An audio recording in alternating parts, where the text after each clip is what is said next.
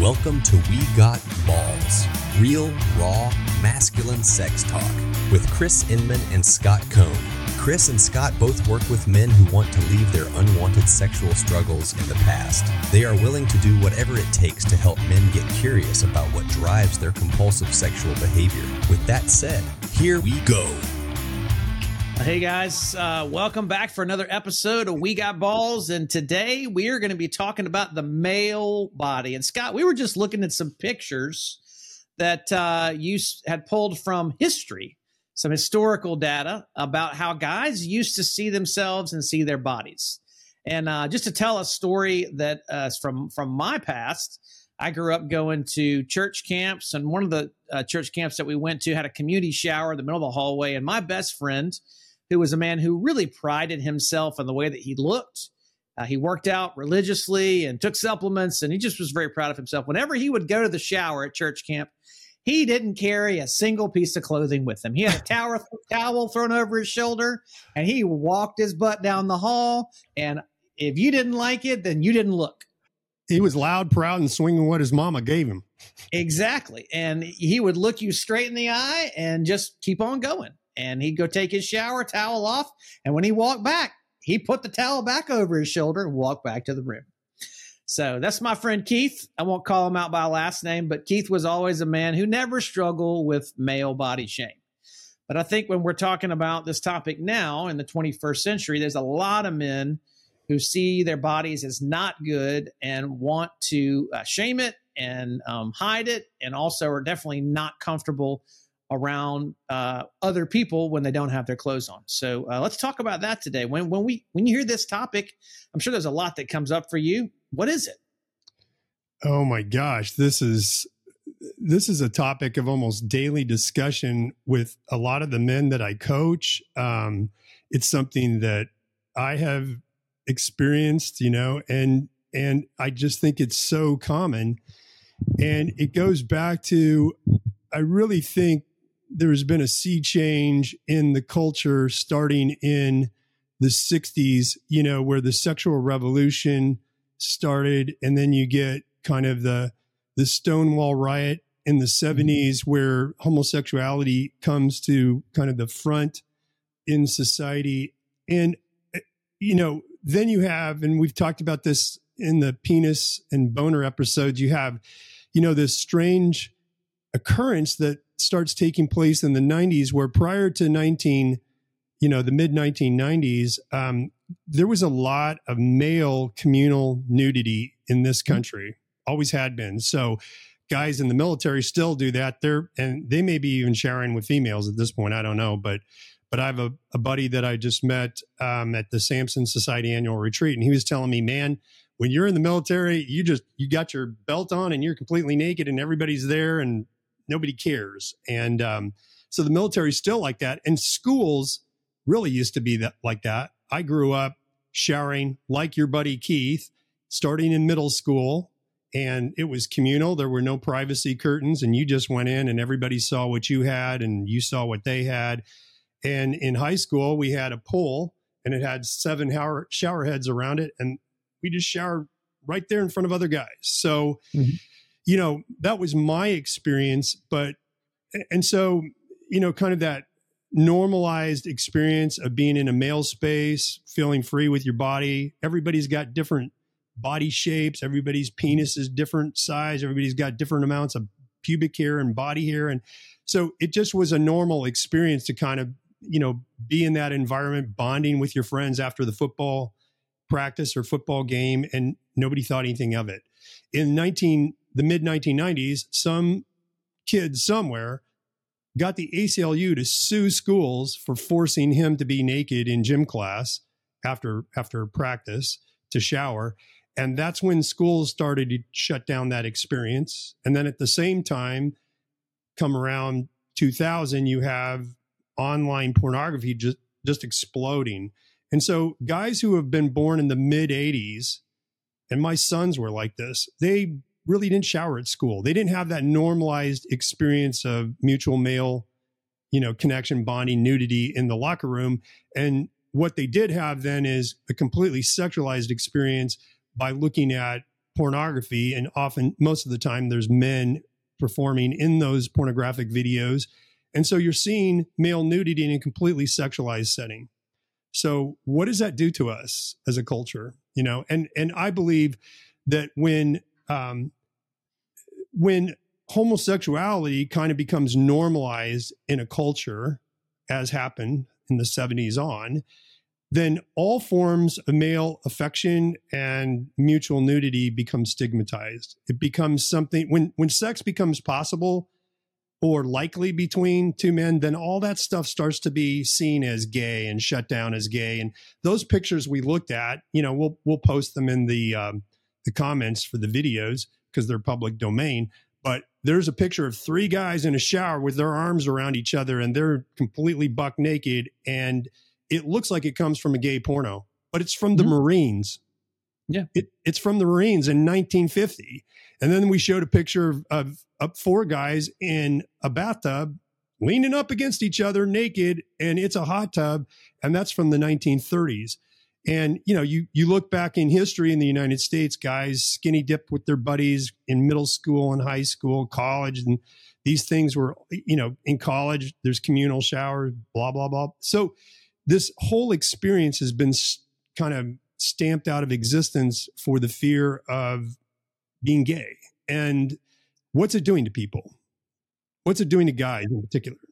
And I think it comes from a larger idea. And something you were saying just really sparked my memories about this issue.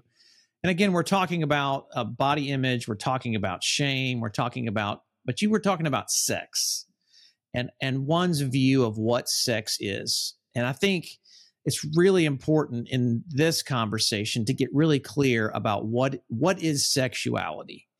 Because I think in our culture, just what you were alluding to, sexuality is anything that has to do with nudity or anything that has to do with being with someone in a vulnerable place. And it's all kind of grayed out and blended together. And we've lost an element of sexuality that I think really needs to be highlighted, which is that there is such a thing as non-genitalic sexuality. There is a connection, and let's define sex for a second. Sex is about connection. It's really the ultimate form of human connection. And so when we connect, a lot of times we connect in ways that aren't with genitals. You can have a very intimate dinner with someone. You can be in a wonderful place, location, and experience nature. Or one of the things I've been seeing recently is this picture of the Sphere in Las Vegas, just this beautiful experience of technology, but it's so amazing. It's so intimate. It's so awe-inspiring that what's been created, it's very intimate. It feels very, very connective with people. And so when we're talking about that only genitals and sex have to be tied together to define sexuality, I think that's where we're getting it with in our culture, is that anytime I see someone's genitals, then that must mean that I need to be sexual. I must touch. Yeah. And even when physical touch is involved, that must be sexual, right? Sure. Or let's take it a little further. Even when sexual arousal is experienced in the body, that must be sexual. Oh, so I think we're getting even clearer in that, in the respect that, so anytime there is any sense of emotional, physical excitement, then there is an aspect of sexuality that's present. And I think what we need to do is back that up. And let's go back to the time in our culture, in our lives, in our bodies, where, and I think we've both experienced this enough to be able to talk about it, where we were with other people and we were naked and we didn't feel shame. Do you have an experience like that, Scott? I do. And I also have experiences of that around shame. So that's the thing, is how did this start in my life? And I've thought a lot about this. So the first experience I can actively recall would be around 6 or 7, showering with my dad, my brother, and all my male cousins in the shower down in grandma's basement. We would go to the farm. We'd get out dirty playing in the barn, and we'd come in and she'd shoo us all into the shower, all of us downstairs, and we're all showering together, bumping each other's butts and whatever. And nobody thought that was a sexual experience ever, because it never was. And then interestingly, I have an experience in 4th grade where I remember my dad was a scout for his college football team, and we lived in Arvada, Colorado, and he took me to this town called Longmont, which is a Italian kind of little village close to Arvada, and it was a place where a lot of Italian immigrants came in the mining days. And so we watched this high school football game. My dad takes me in the locker room after the game because he's scouting players for his university. And I was overwhelmed by the sight of all these teenage men. They had adult male bodies, big penises, hairy bodies. And it was overwhelming for me as a little 4th grader, hadn't entered puberty yet. And I was like, holy shit, I'm aroused by this, not sexually aroused, but it's an arousing sight to see all of this male bonding and nudity happening together. And my dad caught me staring, and he came up to me and he took my head and he turned it to the wall. What do you think I felt in my body? Shame. I felt an immediate drop of, oh, there's something bad with me for finding this to be exciting. And I don't think he meant to harm me in that case. I think he realized, oh, this is an overwhelming sight for a little guy, and that's probably not fair for him. But his silence is what really intensified the experience of shame around that event, because he didn't bend down and whisper in my ear and say, hey, dude, I know this is really amazing to see all these naked guys, but I don't want you to get overwhelmed by this, so I'm just going to turn your head to the right. There wasn't any explanation for why he did what he did. And so as all children, I turned the explanation on myself because I felt that sinking into shame, and I immediately said, something's wrong with me for finding this arousing. So how many of us have experiences like that where there's both this excitatory, inhibited just delight in a situation, and boom, we get shut down because of a parent's containment that comes across as really abrupt, maybe harsh.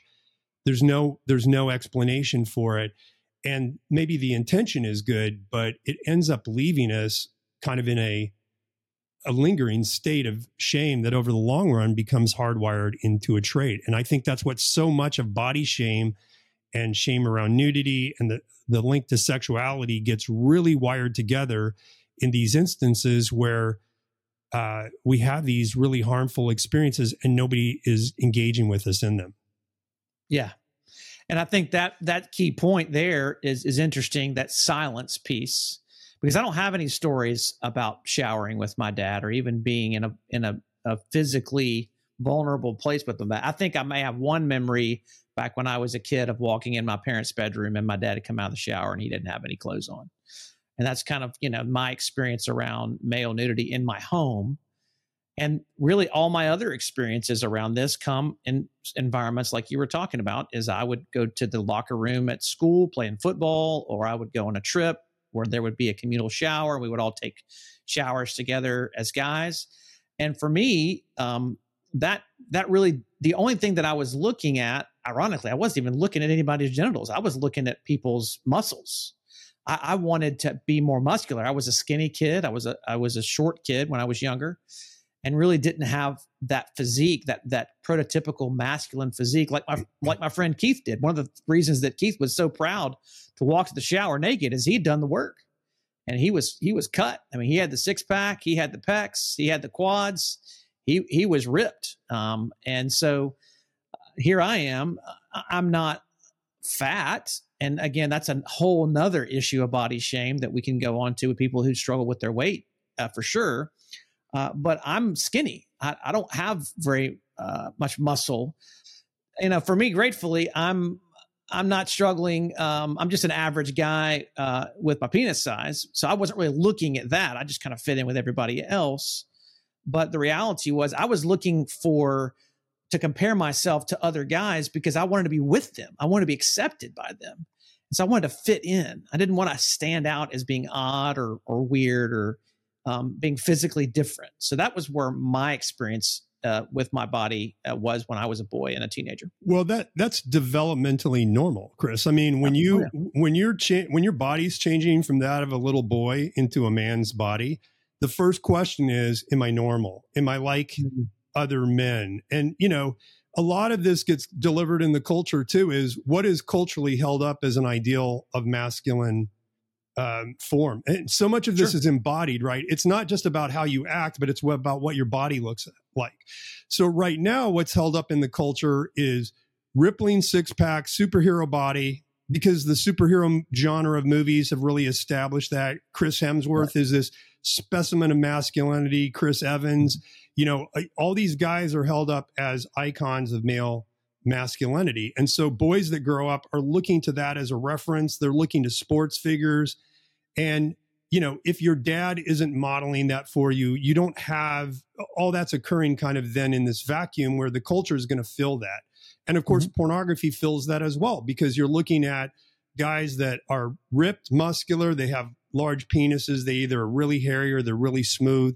And so it becomes that ideal of, oh, this is what a man's body looks like. And I can tell you numerous stories of guys who I work with who they didn't have that modeled for them by their dad. Like, this is what masculine body type is, with all its flaws, flabby, skinny, short penis, big penis, whatever, hairy, smooth.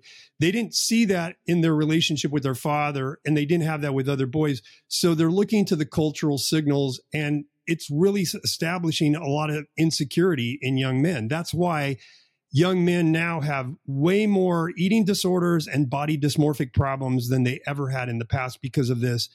It used to be women that only suffered with that. Now it's young men, because they're trying to maintain this standard that the culture is holding up as this is what a man is supposed to look like.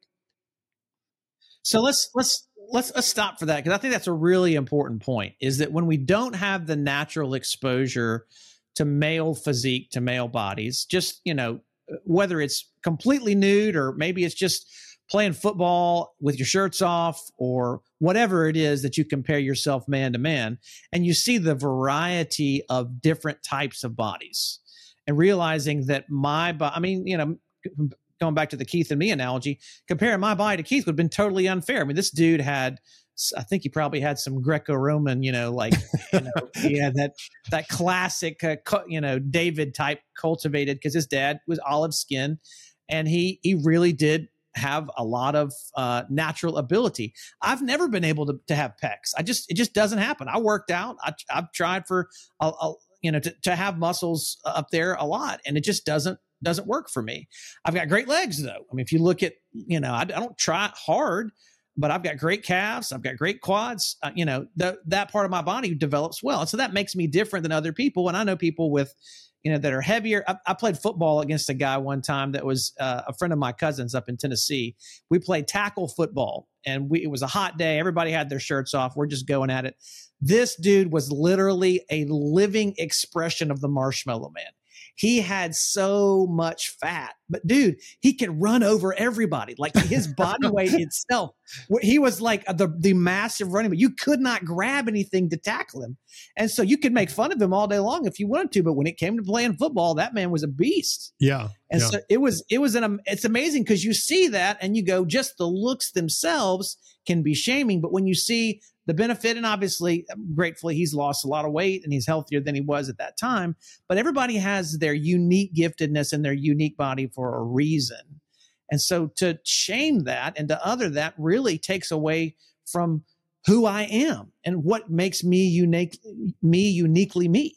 Yeah. And I think we kind of very much denigrate and underestimate the role that fathers play in helping their sons kind of feel like they embrace embodied like so much of masculinity is embodied. Do I feel like I'm a real man in my body? Do I feel like that powerful individual? And masculinity can only be given by another man. It can't be found from the outside a masculine environment. It definitely can't be given by a woman because they're not masculine. So they don't have any masculinity to give. It's a baton that's passed on typically by an older man to a younger man. It doesn't have to be a father. It could be a coach. It could be a mentor.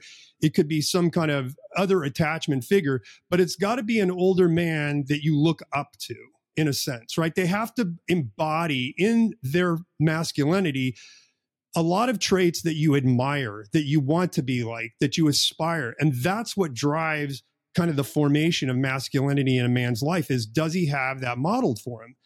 And so, unfortunately, dads have been fairly absent in a young man's life for at least 50 years, I think. And it really started after men came back from World War II, the college grant program, that sent guys off to college. And the society changed from being very agrarian to more kind of moving into urbanization and industrialization and business oriented. And so dads went away and they weren't apprenticing their sons like they used to. Because think about it, before World War II, so much of the society was agrarian. We grew up on farms. Dads worked with their sons. They basically trained them to take over the family business. And Scott, it was a communal society where we had men all around us rather than an individualistic society where we have to go seek out places to be surrounded by. That's right. And so the culture has changed in that regard. Then we think the nuclear family is the family template. It's not. No. The nuclear family is an invention after World War II in the United States. And yes, there are pluses and minuses of that. And one of the big minuses is men, as they're growing up, as boys are growing up, they don't have masculinity modeled as well for them in their local environment. And so they look to the culture for the signals. So, I think this started back in the 60s and 70s. I think about, when I think about masculine ideals, I think about a guy that's muscular, but he's got to be hairy. So I've spent a lot of time thinking about, where did that come from? And I do think that that story that I told, where I felt shame about being amazed by hairy guys, has a lot to do with why that's really established as a masculine ideal in my life. But I also remember stories about, like, growing up, I would be sitting at the breakfast table eating my toast and I'd pick the crust off of it. And my dad would come in and go, "Eat that, that'll put hair on your chest." So my dad's constantly reinforcing, oh, a real man has hair on his chest. The biggest movie star when I was growing up and started to go to movies was Robert Redford. And I remember seeing Butch Cassidy and the Sundance Kid, and I remember The Sting, and I remember Jeremiah Johnson. I must have seen Jeremiah Johnson 30 times. We loved that movie. And Robert Redford is a hairy dude. And so my icon for what a masculine man is like was established by those movies, and by my dad continually reinforcing that, and then by that experience of shame. And so, it's just interesting to be open and curious about, how did this come about in my life? And so Scott, let me put a pause there. Just keep that thought in your mind. I've just had this realization. When did the shaving, waxing epidemic in both sexes really take off? It's been in the last 30 years. It's almost like an anthropomorphization of we're neither male nor female.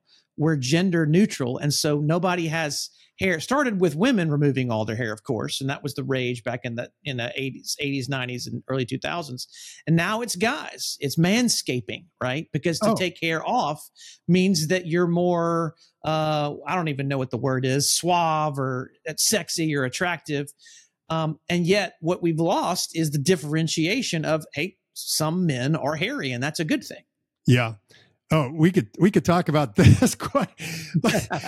Like I have a lot of younger, like my sons are in this 20 to 30 year age range. I have a lot of close friends that are in that age range, and those guys take it all off, all of it. And I'm like, why do you want to do that? That's glorious. Stop doing that. Yeah. But that is their ideal, that a real man isn't hairy. That's gross, and it's disgusting. And so it's just really interesting how those cultural norms form. Romans and the Greeks were like that too. They took all the body hair off because that was seen as the masculine ideal. And these things come and go and change based on cultural whims. But if you want to know really what's driving your kind of your template for what a man's supposed to be like or what a woman's supposed to be like. You have to be curious about thinking about what are the messages that I've just kind of glommed into. This is what culture does. This is the statement I like to make. Culture is like water for fish. If you go up to fish and go, how's the water today? They go, what's water? Yeah. Culture is like that. We don't understand how culture seeps is into what's it. normal. Culture is what's normal. Yeah. So what are the areas where guys feel a lot of body shame? This is what I hear continually. Height. I'm either too short or I'm too tall. Right. Penis size, 100%. Definitely penis size. Yeah. I'm either, it's usually I'm not long enough or I'm not big enough, but also guys can feel like they're too big or their long penis or big penis is a source of harm for them. Or shape. Penis shape as well. Shape of penis, right? I'm curved short. too much. I used to get called a chode as an insult. If you don't know what a chode is, it's a short, chubby penis, right. So yeah. So there's bend, there's circumcised or non-circumcised. That's true. Now this is changing in the culture too. About 70% of men have been circumcised in the United States. We're the only country outside of Israel that has that high a percentage of circumcision. And it's really not necessary from a medical standpoint, but people have a lot of big issues around this. And one of the guys that I've worked with, his circumcision was really messed up. And he comes to so this is a really heart-rending story. He comes to his dad as a little boy. His dad was uncircumcised. And he said to his dad, how come my penis doesn't look like yours? And his dad said, well, the doctor messed it up, but we should have got that fixed, but we didn't really bother to do this. Yeah. So, it's not a big deal. Well, he didn't really engage his son in where his son was hurt. And this guy, when he was 11, to reverse his harm, went and stood naked in front of his picture window to show the world, here I am. And the police come and arrest him. And his mom and dad come and pick him up. But here's where the real harm of the story is. There was complete silence about what he had done. And all he was looking to do is feel good about his body. And it's really driven his life as an adult man to have so much shame around his penis because he's not circumcised or uncircumcised the way he should be. And I've heard stories either way on this. Guys, get circumcised and they feel ashamed of it because of these reasons. Or I know a guy who was the only member of his family out of 6 males to be uncircumcised. And he felt completely ostracized in the locker room and afraid of showing his penis because of that. So there's no winning on the penis thing. You're going to be made fun of for something. Somewhere. And unless you own it as yours. Unless everyone is different. So this is the role that dads play in a son's life is that is an awesome penis. God made you that way. Be proud of it, son. It's awesome. All right. Daddy Scott, thank you for that. I appreciate that. Just take that blessing, guys, and realize that that's what you need in that arena. But there's other areas of shame as well. I mean, there's body shape and fitness. There's, I know some guys who are really ashamed about being skinny and thin, and they feel like I can't put any weight on. I can't build any muscle. I'm not enough of a man because I can't build enough muscle. There's guys who are on the other side that I can't keep the weight off. Everything I eat goes straight to my belly, and I have no muscles anywhere else. Yep. And so all these areas are sources where we can feel a lot of shame about our bodies. And so what do we do about that? When you're struggling with body shame, it's going to show up in your arousal template in some ways because you're trying to deal with that sense of, I don't feel good enough in the body that I have. And so the tendency could be to fantasize about, guys that have the perfect body, or it could be fantasize about women who are into fat guys or whatever. You're going to look to take that harm and try to reverse it in some way. So how do you get out of that? You've got to start to honor and bless the body that you have. And there's always a gift that we don't see in our bodies and in our hearts and in our minds that we're looking to shame and put down, that someone else, another man, can welcome and bless. And so I would even back it up even more than that, Scott, and say that what we really need to do to take care of our shame is to surround ourselves with people who can see us more compassionately and kindly than we see ourselves. We need a safe group of guys. Totally agree. Again, back to the point about masculinity. Masculinity is formed from other men in community. It's when other men look at you and say, man, you're awesome at this. You're really good at this. This looks great. And so I think it's important to honor the things that God says about us and our bodies. You're fearfully and wonderfully made. Who made your mouth? Who made your penis? Who made you hairy or smooth? I think it's also important to receive that affirmation and that kindness and that sense of belonging from other men. But here's the thing. If you don't do the work of blessing yourself, none of those other affirmations are going to penetrate your shield. Yeah. Because you've got a shield up that says, I'm not good enough. Well, and I would say yes, and partnered with that is surrounding yourself with people who can bless you. Because those two things go together. I cannot bless myself unless I can receive the blessings of others. I can't just muscle up and man up, because that's where anorexia comes in, or that's where, steroids comes in, or that's where penis enhancement comes in, because I feel like I've got to take care of this. No, you don't.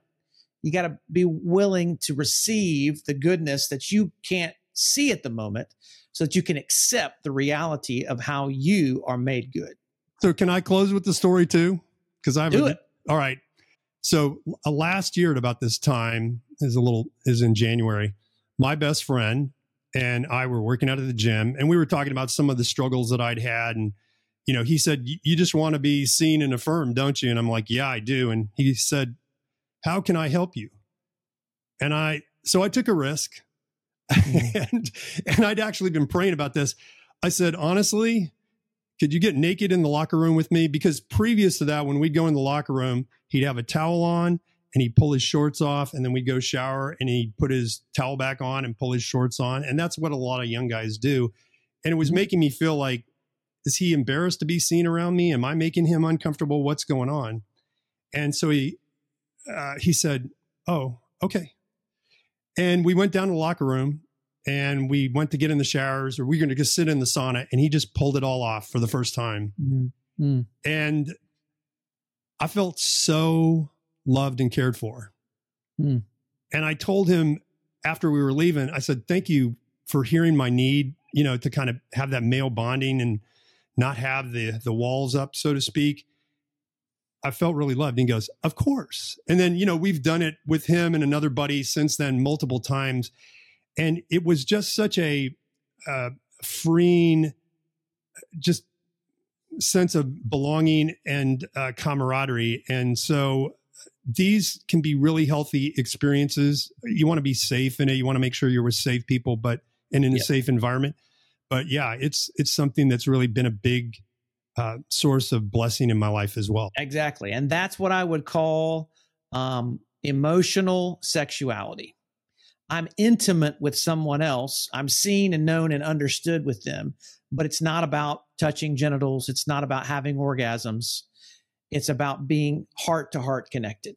Yeah. There is a sexuality that exists. And even with us as friends, I love you as a brother and we are friends together. And there's a sexuality to that I think is really important to recognize, that it's totally different than the sexuality that a lot of people like to use to objectify. This is not about objectifying. This is about being with and being connected in the truest version of our full selves. So I'm glad we both have those experiences and have those experiences to look forward to, and hope you guys will be willing to explore that as well. If we can help process some of the pain that you have around your body shame, reach out to us. We'd love to connect with you and continue to work through the stories of your life that you're wrestling with, so that you can find that intimacy, that connection, that sexuality that makes you come alive and makes you feel whole. So, Scott, as we close it off. So guys, thanks for being with us here on We Got Balls. Why do you say we got balls? We got balls. We got balls, and so do you. Take care, guys. Bye, guys. Don't forget to subscribe for more episodes. You can connect with Chris at pornfreemasculinity.com and with Scott at successfulmen.com.